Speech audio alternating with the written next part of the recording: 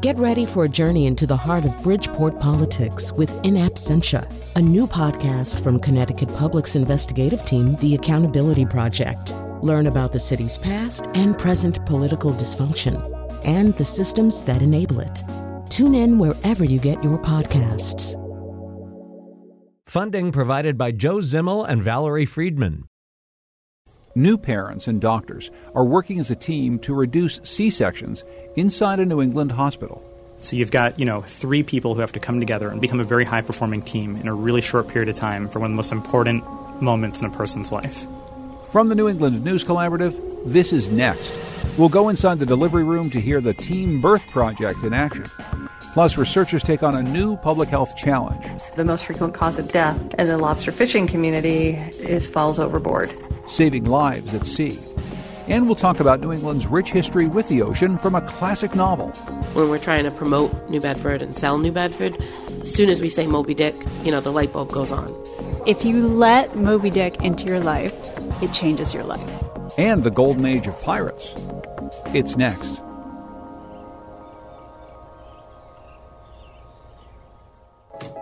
Next is powered by the New England News Collaborative. 8 public media companies coming together to tell the story of a changing region, with support from the Corporation for Public Broadcasting. I'm John Dankosky. Thanks for joining us. On today's show, we're going to take you back through some of our favorite stories of 2018, and there were a lot of really good stories from around New England. Here's one of our favorites. In the U.S. in 2016, about 32% of all deliveries were by cesarean, or as it's better known, C-section.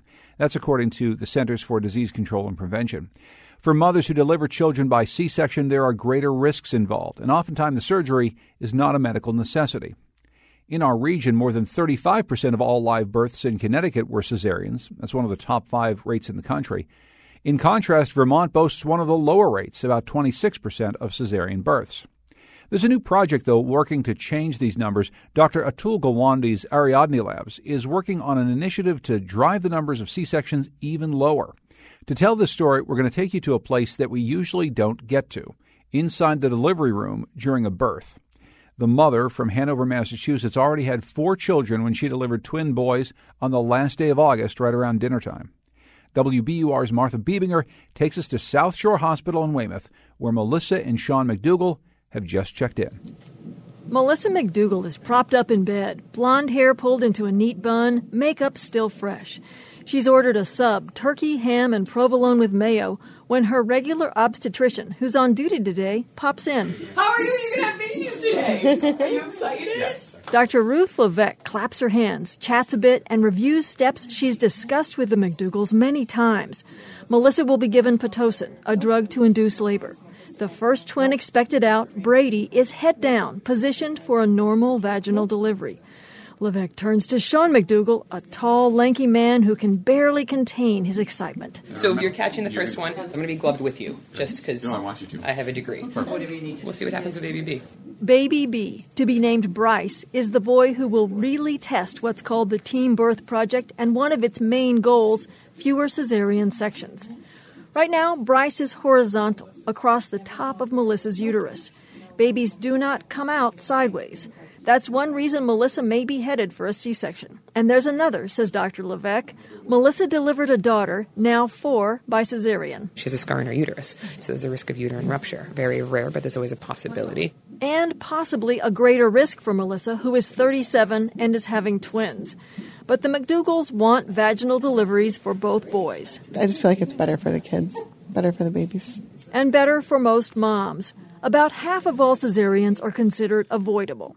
They are the focus of the Team Birth Project designed by Dr. Neil Shaw and colleagues at Ariadne Labs in Boston, now in the testing phase at South Shore Hospital.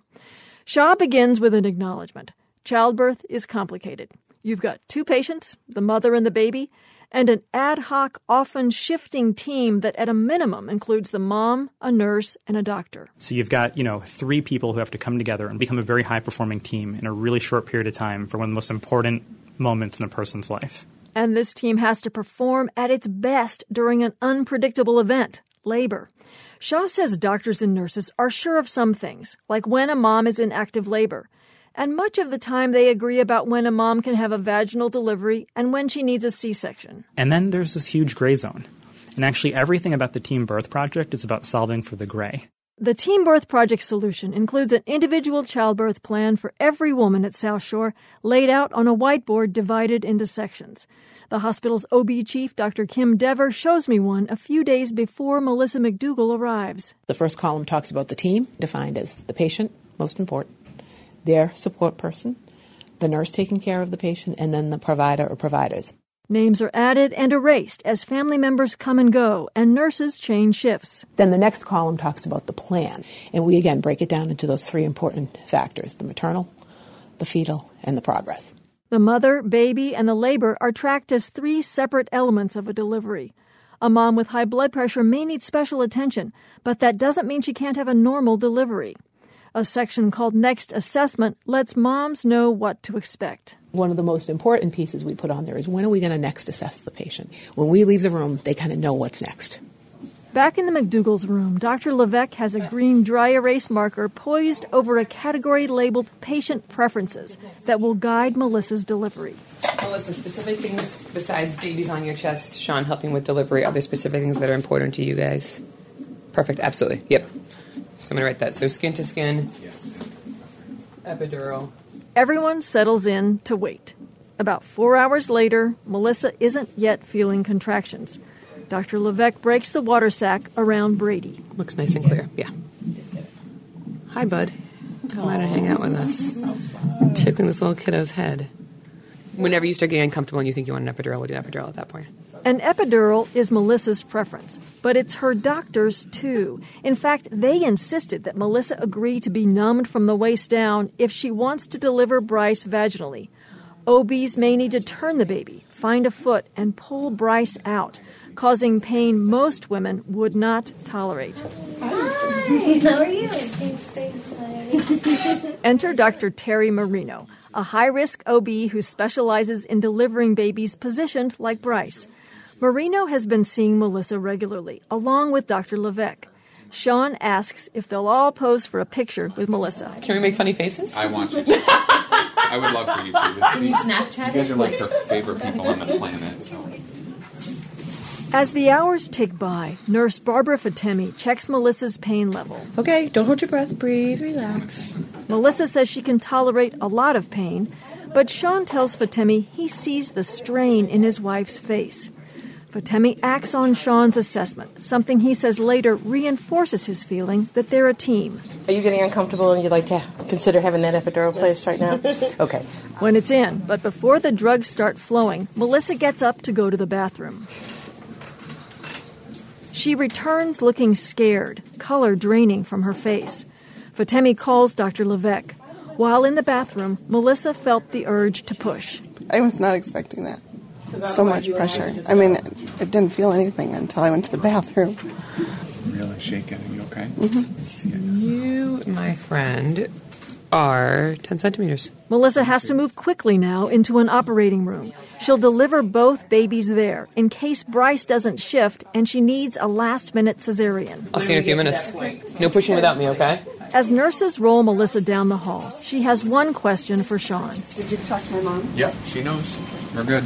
Almost 5 years ago, 2 women wheeled into South Shore operating rooms during childbirth died. Both had C-sections.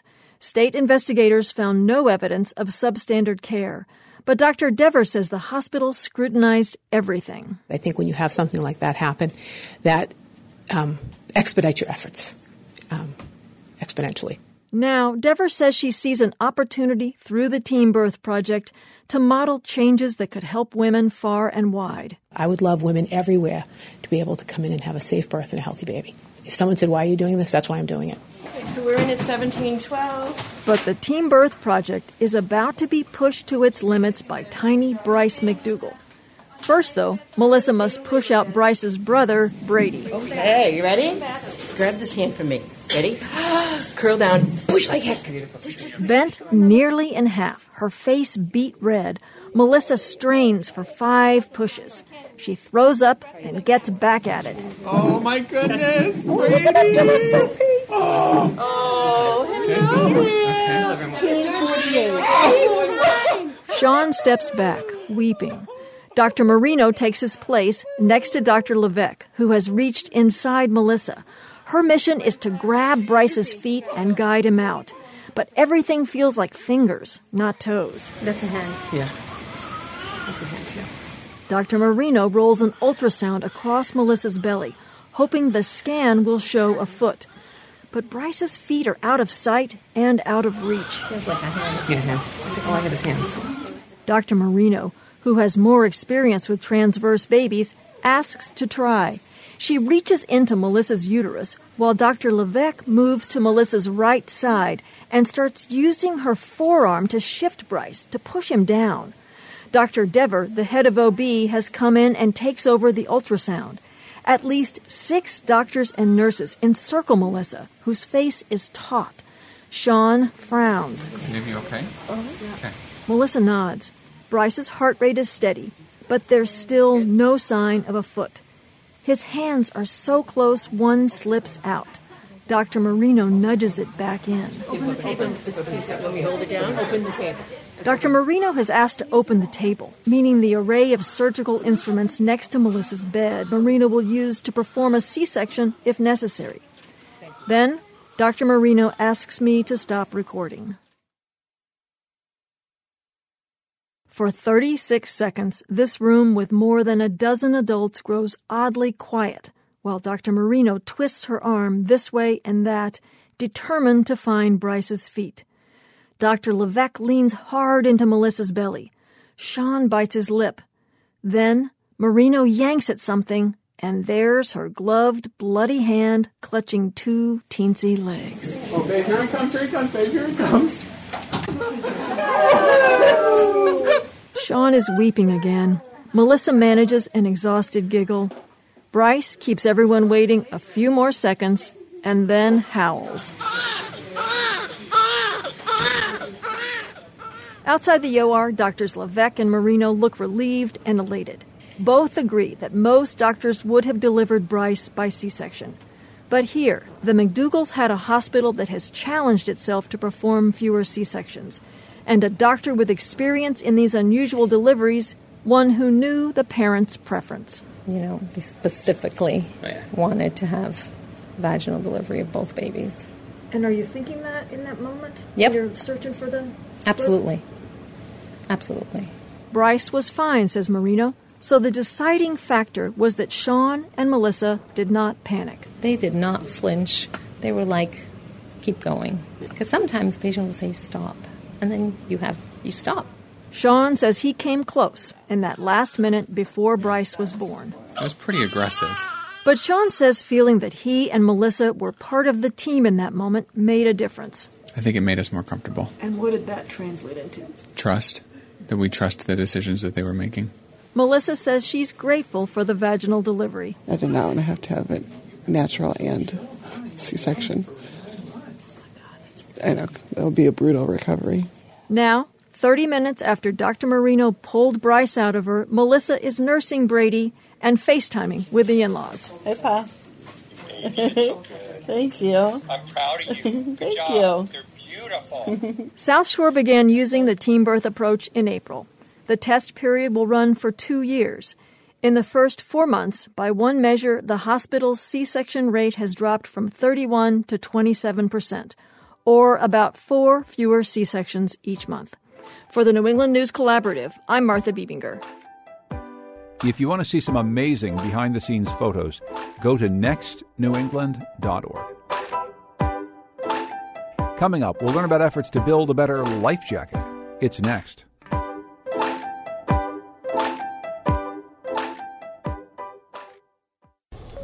Next is made possible in part by our founding supporters who believe in the power of collaborative news coverage, including the Common Sense Fund, supporting the New England News Collaborative in its coverage of climate change and global warming. Commercial fishermen in New England are required to have life jackets on their boats, but they're rarely, if ever, worn. That's a dangerous practice for lobstermen. In Massachusetts, falls overboard are the leading cause of death while on the job. Now, a research team is trying to change that outcome by changing the life jackets, not the fishermen. WBUR's Hannah Shinatri has the story. You see anything Frank. Steve Holler and Franklin Artis are hauling in a lobster trap. They lean over the edge of the boat and dump its contents into a holding tray. Lenardis hauls the 50-pound trap to the back of the boat, rope trailing behind him. It's a dance between me and him. Him getting that done, me getting this done. Because of his weight, his strength, he'll knock me right on my rear end. And he's done it a few times. Over the course of the day, they repeat this dance 300 times. Today, everything goes smoothly, but Holler remembers one day in February when a routine haul went very wrong. A few traps had frozen to the deck. So I was tugging and tugging and tugging with a hook to try and free them up, and they did free up. And I had lost my balance, and I was falling backwards. The fall launched Holler into the freezing Boston Harbor. It's an absolute shock. First, you're saying, in a split second, you're saying, I can't believe this is happening. And then what sets in is like, I've got to get out of the water. But your body has got a whole different idea. He managed to grab the last rung of a ladder on the dock and pull himself to safety. Holler wasn't wearing a life jacket, and today, out in the middle of the water, he isn't wearing one either. For many lobstermen like Holler, life jackets get in the way of their work. Never even considered it. That's Peter Fredrickson. He's been fishing for over 40 years. Big, bulky life jackets, number one, you can't work in them, and number two, it's hot. And on a day like today, to have anything else besides shorts and a T-shirt and your rain pants is going to be miserable. So no, I hadn't given it a thought. The most frequent cause of death in the lobster fishing community is falls overboard. Julie Sorensen is with the Northeast Center for Occupational Health and Safety. A 16-year study from the Centers for Disease Control found that in every fatal fall, the lobsterman was not wearing a life jacket. But Sorensen acknowledges the barriers to use. In addition to the heat, bulk, and high costs, they can run between $80 and $200, some of the styles with buckles can get caught in traps, making the job even more dangerous. So Sorensen determined it's the life jackets that have to change. I think you need to assume that people are doing the best they can, and that maybe what we need to do as public health researchers is make it easier and more rewarding for them to do the safer thing or the healthier thing. Sorensen launched a research project aimed at redesigning the life jackets. She and her team recruited 181 lobstermen in Massachusetts and in Maine to wear different types of life jackets for 4 to 6 weeks. Both Peter Fredrickson and his son Josh, who works as Peter's sternman, participated in the study.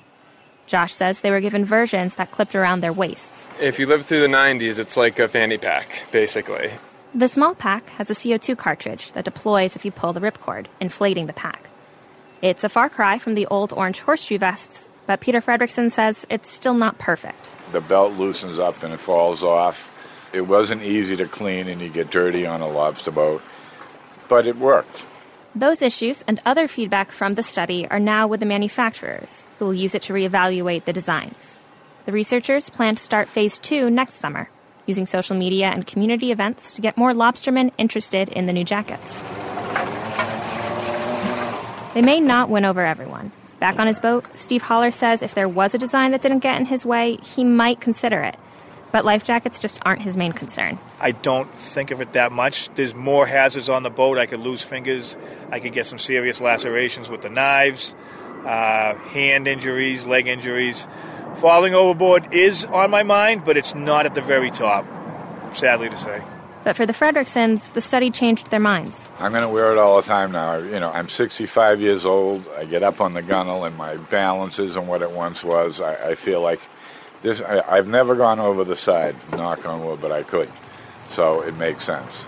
Peter Fredrickson hopes others will take advantage of the new jackets as well, because lobstermen never think they're going over until the moment they do. For the New England News Collaborative, I'm Hannah Schnatry. The only state with a significant fishery for transparent glass eels, otherwise known as elvers, is in Maine. They can fetch thousands of dollars a pound when shipped to Japan, China, or other Asian countries where they're grown to market size. Now there's one entrepreneur in Maine who wants to add the value herself, growing eels to full size here. It's a first for the U.S. As part of his series Aquaculture's Next Wave, Maine Public Radio's Fred Bever reports that this startup, American Unagi, is showing early signs of success. When the elver season opens each spring, Maine fisherman Justin Jordan likes to try one out. I eat the first elver that I catch every year just for good luck for the season. It's a little slimy, and it's a little salty like the water, but it doesn't taste like much because they're so small. Sushi lovers will tell you that full-grown eels, called unagi, are pretty tasty. That's why Sarah Rademacher started growing eels a few years ago in her Thomaston basement. So it was like dingy stones, dirt floor, and a glorified large aquarium with a couple of tanks. And also we had butchered a pig, so that was hanging. It was quite the scene with like an exposed light bulb. The scene today is a little less macabre. Last month, Rademacher took over this indoor recirculating aquaculture system at a University of Maine research center on the Mount Desert Narrows in Franklin. It's a small warehouse with rows of shoulder-high circular green tanks, pumps, and hoses, plus some proprietary technology Rademacher is developing. The tanks brim with wriggling eels, some pencil-thin, some fat as cigars. We've got thousands in this tank. Thousands of fat little eels. Eels are actually fish with fins and gills.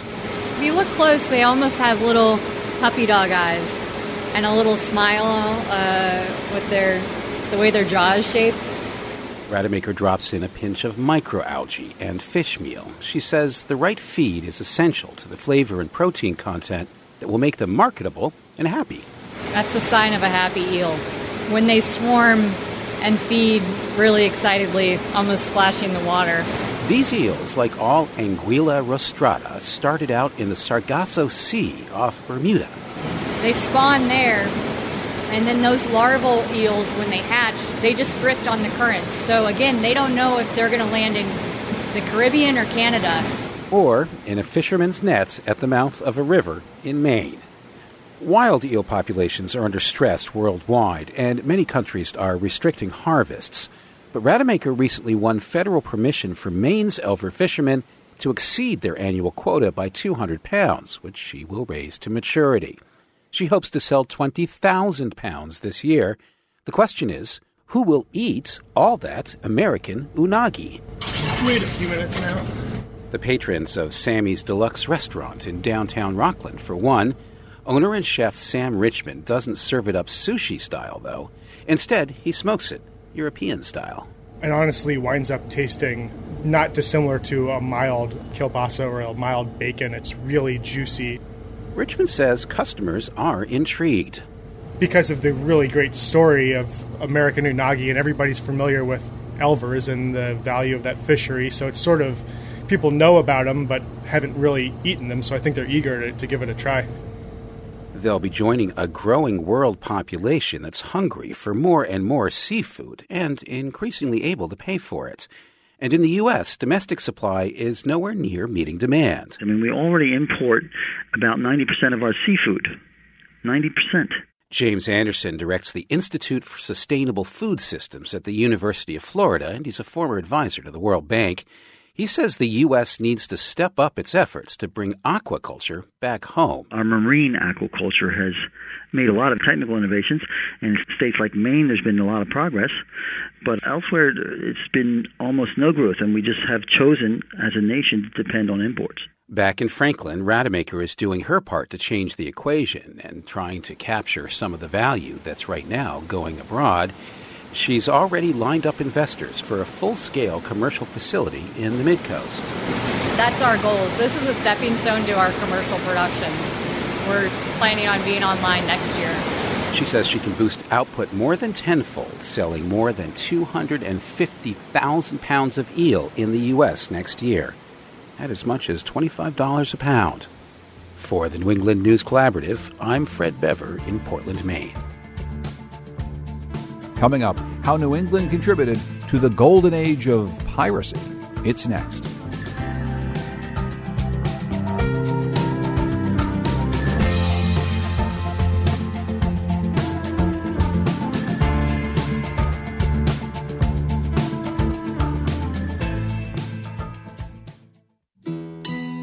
Next is made possible in part by our founding supporters who believe in the power of collaborative news coverage, including the John Merck Fund, supporting the New England News Collaborative in its coverage of climate and clean energy. Every beach community has a story about a shipwreck, a boat that didn't make it back to port. These stories mostly exist as folklore, not as current events. But just a few years ago, in 2015, a giant container ship sank on a routine route between Florida and Puerto Rico during Hurricane Joaquin. 33 mariners died in this wreck, 8 of whom were from New England. Boston-based journalist Rachel Slade digs into causes of this wreck, as well as the history and future of the global shipping industry, in her new book, Into the Raging Sea, 33 Mariners, One Megastorm, and the Sinking of the El Faro.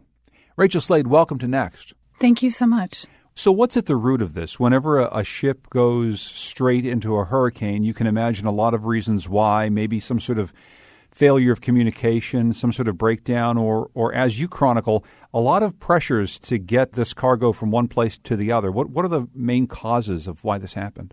When I started writing this book, I thought of the working title as How Many Mistakes Does It Take to Sink a Ship? And the answer is almost countless. But there are a few major factors here. One of them, yes, absolutely, there was pressure on this captain. He had recently been passed over for promotion.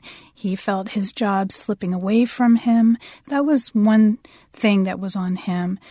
The other problem was the forecasting of this hurricane. This particular hurricane ended up being one of the anomalies for the National Hurricane Center. And in fact, their forecasts were historically off for this particular storm. They thought that it would cut north, as most of our storms do in the Atlantic, and this one didn't. It defied their predictions. It went southwest. It continued going southwest. It moved very slowly. In fact, it really lumbered. It was moving at about 4 knots for days, and it just sat there feasting off of the very warm waters of the Atlantic, unusually hot waters of the Atlantic that time of year. Maybe you can give us an overview just how big and how important the shipping industry is to the United States right now. So we think of the internet as connecting us all. That's only partly true. In fact, the backbone of the global economy is shipping. And it's not just American shipping, it's global shipping. 90%, it's estimated, of everything that we touch, from the clothes on our backs to the parts in our car to the phone in your pocket, 90% of everything that we own spent some time on a container ship. So you can just imagine how important shipping is. And when you think about what happened to Puerto Rico after Hurricane Maria, when the ships were having trouble getting through and they were having trouble then on the island distributing goods once they landed in port, even now you can see when logistics are down, chaos can ensue. I want to go back to the early days of New England and its role in the shipping industry. You write that New Englanders were global citizens. Southern planters waited for the world to come to them. We think about the early American colonies being split between the North and the South, and all of the stuff that the South had to offer the world, cotton and tobacco. But you write that New Englanders had little to sell but an intrepid spirit. I love that idea. To tell us more about that. I don't know how the Southerners feel about this, but I know I'm talking to friends here. So, the South was really not terribly interested in logistics, but man, the Northerners really were. I mean, when we first arrived here, or when those folks who did first arrived here, we didn't really have arable soil, or the soil wasn't that great. The winters were very harsh. And so although they weren't naturally mariners, the original New Englanders turned to the one place that offered them opportunity, which was, of course, through shipping and through fishing. So that's why we developed this huge whaling industry, first in Nantucket, then Martha's Vineyard and New Bedford. But we also became the world shippers. Now, what was great about being a New England shipper before the establishment of the United States was that they could kind of go rogue. They were nominally citizens of Britain, but we were so far away that they felt like they could open up new trade routes and not worry too much about the crown catching up to them. And so actually a lot of the big families first were known in Salem, Newburyport, and Boston for sailing around South America, up along the Pacific Northwest, picking up furs from the Native Americans there, and then trading in Canton and other places in Asia. Those were routes that nobody else had really invested in before the colonists put their sails to the wind.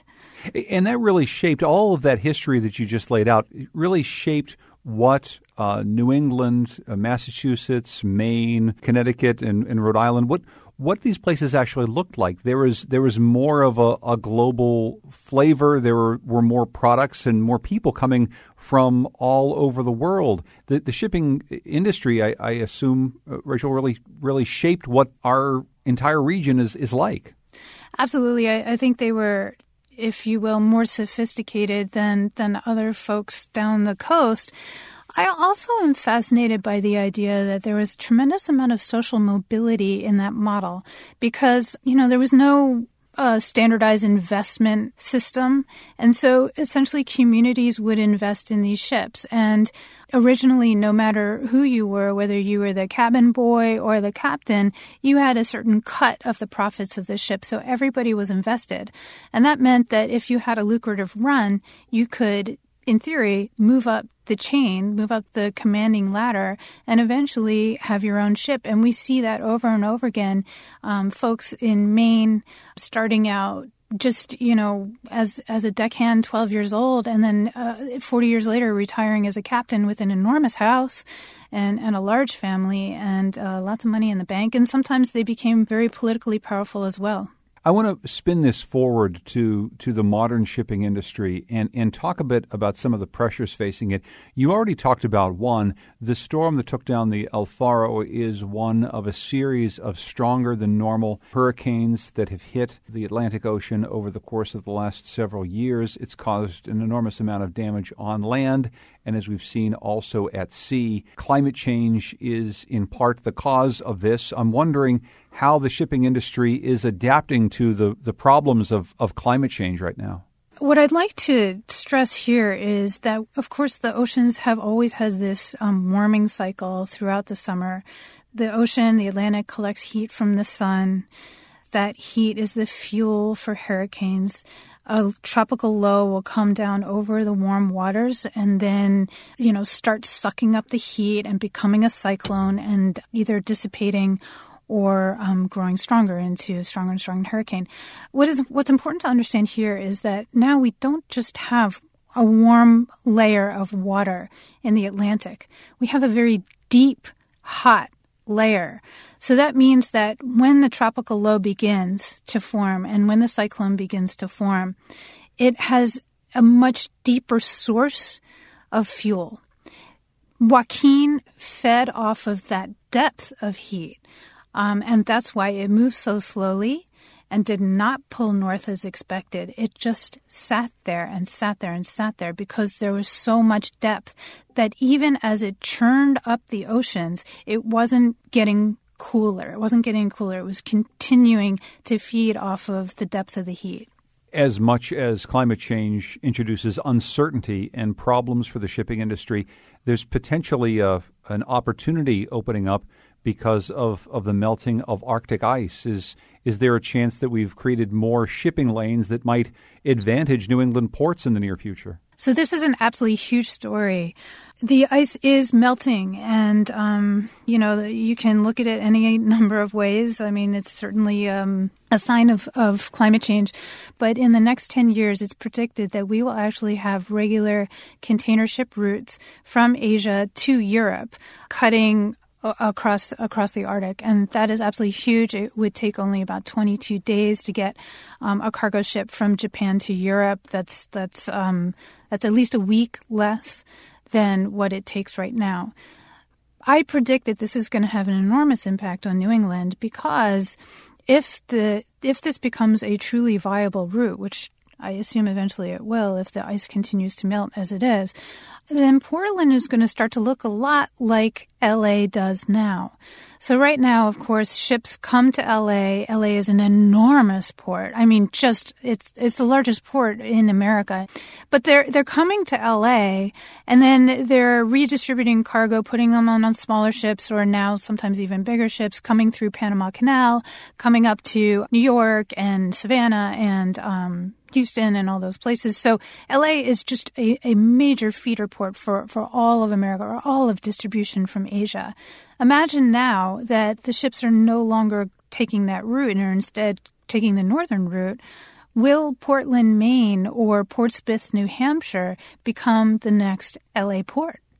The book is called Into the Raging Sea, 33 Mariners, One Megastorm, and the Sinking of El Faro. And the author is Rachel Slade. Rachel, thank you so much for joining us. I really appreciate it.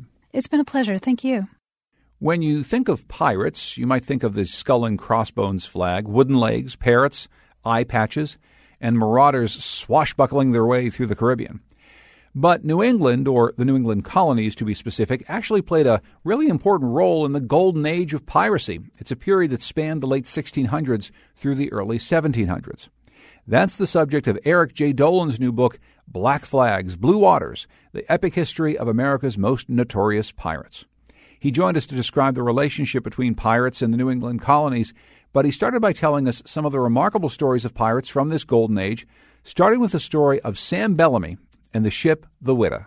Sam Bellamy and Palsgrave Williams, two pirates that began their lives coming out of New England, headed down to dive on Spanish treasure ships. They failed to get much money that way, so they veered into piracy, and they plundered about 50 ships, but that was nothing compared to when they overtook the Whydah. The Whydah had just sold 500 slaves in Port Royal on Jamaica, so they were loaded with silver and gold. So when Bellamy and Williams took over the Whydah, they suddenly had a jackpot. They headed north, but they wouldn't be able to share the spoils of their success because in April of 1717, while they were sailing around the outstretched arm of Cape Cod, a nor'easter blew down the coast, smashed into the ship, sank the Whydah. 161 pirates on board died, and all of that treasure sank to the bottom, and it stayed there for about 260 some odd years until a salvager and diver named Barry Clifford and his men actually discovered the location of the Whydah, only about 1,000 or 1,500 feet off the coast of Wellfleet on Cape Cod, and they started recovering the treasure. They even found the bell that said the Whydah Galley, so they knew they had this treasure. And this is significant because it's the first authenticated pirate ship and treasure ever found, and they've been recovering treasure ever since. How much the treasure is worth, that's a matter of debate. An unreasonably low estimate is about $200,000. An improbably high estimate is about $400 million. But if you're ever on the Cape in West Yarmouth, there's the Whydah Pirate Museum, which does a wonderful job of telling you the story of the Whydah and how the treasure has been recovered. You have a great survival story here. The man, his name is Philip Ashton. Can you tell us his story? Yeah, Philip Ashton from my hometown of Marblehead, Massachusetts. He was a fisherman off of Nova Scotia in the summer of 1722 when a notorious, despicable, likely deranged pirate named Edward Lowe captured his fishing vessel and other fishing vessels and forced Ashton, among others, to become pirates. But Ashton was able to escape from the pirates' clutches in the Bay of Honduras, and he landed on Roatan Island, which was an uninhabited island, and he lasted there for almost 2 years, most of it entirely alone, until a brigantine from Salem, Massachusetts, right next to Marblehead, picked him up, brought him back to Marblehead. When he walked in the front door of his parents' house, they thought that he had risen from the dead because they had long assumed he was gone forever. And his story was a huge story in New England because William Defoe had written a very famous book in 1719 called Robinson Crusoe. Well, here it was in 1726 when Ashton comes back from the dead, and he was a real-life Robinson Crusoe, and the Americans could claim him. Well, who were these pirates, and why did they turn to this life? Pirates were generally, the pirates that I talk about were generally of English descent or from the American colonies. There were other countries that were represented as well. And there were any number of reasons that they turned to piracy. All of them at root had one common goal, and that was to get rich. There were tales of pirates in olden days, before the 1600s and 1700s that I talk about, that had attacked ships and gained considerable treasure, and other pirates sought to emulate them by becoming pirates themselves. There were many ways in which people would turn to piracy. One was after a war had concluded, all of the privateers and naval men who had been engaged in the war, many of them found themselves suddenly unemployed.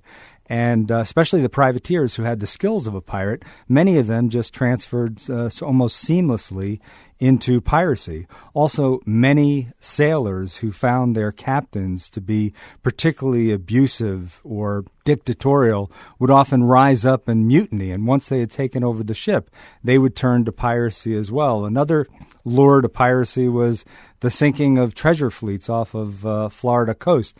People went down there to dive on the treasure fleets to try to recover the treasure. Some were successful, some weren't. But either way, many of them, once in the Caribbean, decided to try their hands at piracy. But pirates were very much like gamblers going into a casino. People always have an over-expectation of success and an under-expectation of failure. And most pirates failed to achieve any great riches at all, and many of them died after a relatively short career. But the hope of plundering a valuable treasure ship was enough to get many men to throw their lot in with their fellow pirates and go to sea to rob whatever ships they could. So let's go back to the 1600s and early American colonies. And I wonder if you can talk about the support that many colonists had for pirates, which in some ways makes a whole lot of sense, but it's a fairly interesting history. Tell us about this. Right. In the late 1600s, there were these pirates called the Red Seamen, which had sort of replaced the buccaneers of earlier days. And these men would come from the colonies, and they would travel in their ships around the Cape of Good Hope into the Indian Ocean, where they would attack Mughal shipping that was transiting between India and the Red Sea ports of Jeddah and Mocha. And a lot of these pirates came from the colonies. They were the fathers, the sons, the brothers of other colonists. And they brought back valuable and much-needed treasure to the colonies, and the colonies welcomed them back because it was not viewed as being particularly bad to go halfway around the world and attack quote-unquote heathens and infidels, rob them of their treasure, and bring it back to the colonies, which were traditionally starved of currency by the mother country and often forced to buy goods with currency. So here was this ready source of money that was being brought back to the colonies by colonists. So they were truly welcomed with open arms. And the pirates needed the colonists' help too. Right. Pirates, like anybody else, need to have supplies. They need to careen their ships and scrape all the foul matter off the bottom of their ships, and they need a support system. So the colonies in the late 1600s provided the pirates with an extremely valuable support system, much like the Bahamas served in the 1700s as a place for the pirates to repair their ships, reprovision, divvy up the loot. Colonies were the pirates' home base during the late 1600s. Were there hotbeds of piracy in the New England colonies, places where pirates would hang out and be part of the population? Yes, we have to look at the distinction between the 1600s and the 1700s. In the late 1600s, Newport, Boston were definitely places where pirates repaired to. In 1684, the governor of Jamaica noted that Boston was a place where pirates had brought more than 80,000 pounds sterling into the town, and many of them had settled there, and it was considered to be a receptacle of pirates of all nations. Newport as well was known to be a pirate haven during the late 1600s. But what happened after the War of the Spanish Succession? Even though piracy exploded, at this time the pirates were no longer attacking Indians or Mughal ships halfway around the world. They were attacking English merchant vessels, many of which were issuing from the colonies. So all of a sudden, whereas before the colonists viewed pirates in a favorable light since they were benefiting from the pirates, now those pirates were attacking colonial ships.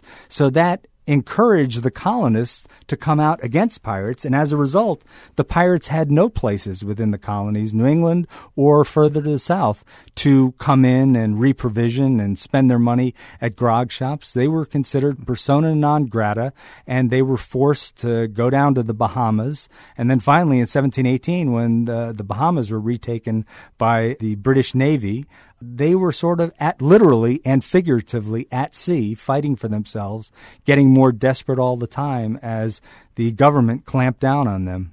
Eric J. Dolan is the author of Black Flags, Blue Waters, the epic history of America's most notorious pirates. You can find an excerpt of the book on nextnewengland.org. Eric, thanks so much for joining us. Well, thank you for having me on. Finally, we're going to take you to one of the most famous fishing towns in New England, perhaps the world. It was memorialized in a classic novel. Back in the mid-19th century, New Bedford was one of the world's whaling capitals. The whaling industry, of course, is long gone, but New Bedford is still drawing in fans of the world's most famous Leviathan, Moby Dick. John Bender from the Publix Radio has our story. Even if you haven't read Herman Melville's 1851 novel, Moby Dick, you probably know the story. A man named Ishmael hops aboard a ship with a colorful crew in search of a white whale. Lydia Peel is a big fan. If you let Moby Dick into your life, it changes your life. Now Peel is in New Bedford, the city that helped inspire Melville's novel. She's here for the annual Moby Dick Marathon, 24 hours straight of reading every single word of the book. The words of Moby Dick, just like no other book, inspire me to read it aloud. And she's not alone. Each year, hundreds of fans gather to listen to the story, many following along with their own dog-eared copies. As most young candidates for the pains and penalties of whaling stop at this same New Bedford, thence to embark on their voyage. Organizers say the marathon has ballooned in recent years, with visitors from across the globe and a wait list of hopeful readers. Lydia Peel's read the novel 4 times and counting. She flew from Nashville through a snowstorm for this. Yes, I was prepared to come if I had to hike here. As nearby waterfront cities like Portsmouth, New Hampshire, and Portland, Maine cash in on a growing tourism industry, New Bedford's tourism director, Dagny Ashley, hopes to lure more visitors with this famous literary connection. When we're trying to promote New Bedford and sell New Bedford, as soon as we say Moby Dick, the light bulb goes on. That's because the book, long a staple on high school reading lists, is having a moment, says UConn literature professor Mary Burkaw. Moby Dick is definitely, part of a new resurgence. There's such a huge interest in it right now. It's just astounding. So why does this epic novel have such staying power? I think it's partly the big fundamental questions that Melville's asking in the book. Somehow they keep appealing to people. Even in a day when people do social media, when things are shorter and simpler, this book is still, going. And city tourism officials say the number of people visiting their city has increased in the last several years. New Bedford is well suited to capitalize on interest in the book. Once the whaling capital of the world, the city is dotted with emblems of its past. You can still visit the Seamen's Bethel just across the street from the Whaling Museum, a house of worship built to encourage morality in wayward sailors. Visitors still make the pilgrimage to see the pew where Herman Melville once prayed. So it's thought that this is where Herman Melville sat and got his inspiration for the book. In the past year, the Bethel drew more than 20,000 visitors. And there are more modern additions to the roster of Melville-themed attractions. You can grab a bite to eat at Whaler's Tavern or drink a pint at the newly opened Moby Dick Brewing Company. So that's a hand pump. It's the Old English, what they call cask engine. Brewmaster Scott Brunel pours a freshly tapped keg of English porter called Glorious Goney, a slang term for an albatross. All the beers here are named for parts of the book, including the Irish amber Ish My Ale. Get it? So has Brunel, a New Bedford native, read the book? If you grew up around here, you have to read it, usually your sophomore year, I believe. Back then, I thought it was very long and a little long-winded. Brunel says he's read it since he got the job here, and he appreciated it more the second time. Superfan Lydia Peel says she's already thinking about reading Moby Dick again. At its heart, it is a book about America, and the whale ship, of course, is this beautiful microcosm of the world. There's men on that whale ship from all corners of the globe, all religions, all faiths, all races, and they're all out there together, and they're they're forced to get along. Now that's an idea worth raising a glass for. For the New England News Collaborative, I'm John Bender. The 23rd annual Moby Dick Marathon will take place in New Bedford on January 4th through the 6th. You can find our show wherever you get your podcasts. Just search Next New England, and if you like what you hear, give us a rating or a review on iTunes. And you can follow Next on Facebook and Twitter at Next New England. Our show is produced by Lily Tyson. The executive producer is Katie Tolarski. Our digital producer is Carlos Mejia. The theme music is by composer Todd Merrill. Hear more at toddmerrill.com. Thanks also to Goodnight Blue Moon for their song, New England. The New England News Collaborative is funded in part by the Corporation for Public Broadcasting, with support from Douglas Stone and Mary Schwab Stone through the Smart Family Foundation of New York and the Melville Charitable Trust.